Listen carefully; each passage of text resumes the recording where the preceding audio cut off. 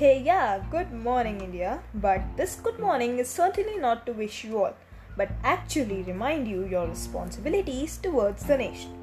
Today, I want to have a word with you all. What are we doing these days?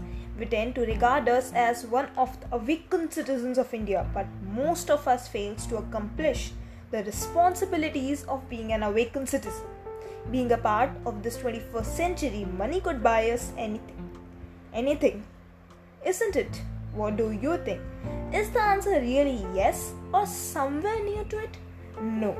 The money could neither buy us someone's smile nor some individual. What it only provides is selflessness. Begging. Term need a lot of elaboration. From a newborn baby to a young adult, begging is a common. For them, what seems most easy to a person in order to earn his living is begging. Around 5 crore beggars are present in India, that is 500,000 people, and this still continues despite the fact that it is illegal. The controversies arise in two ways: the one with who are forced to do it, and others who have mastered the art of begging and make a substantial amount of money from it.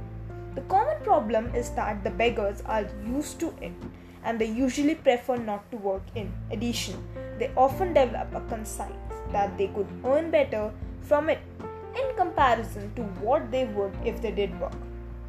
But somehow, we can't realize how drastically this has led to kidnapping and illegal practices being done with young kids.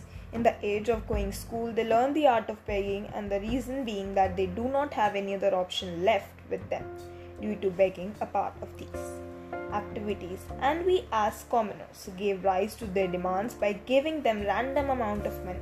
This kept on increasing and in turn gave rise to children being abducted and forced into begging. Even stats are alarming. According to National Human Rights Commission, around 38,000 children are being abducted every year.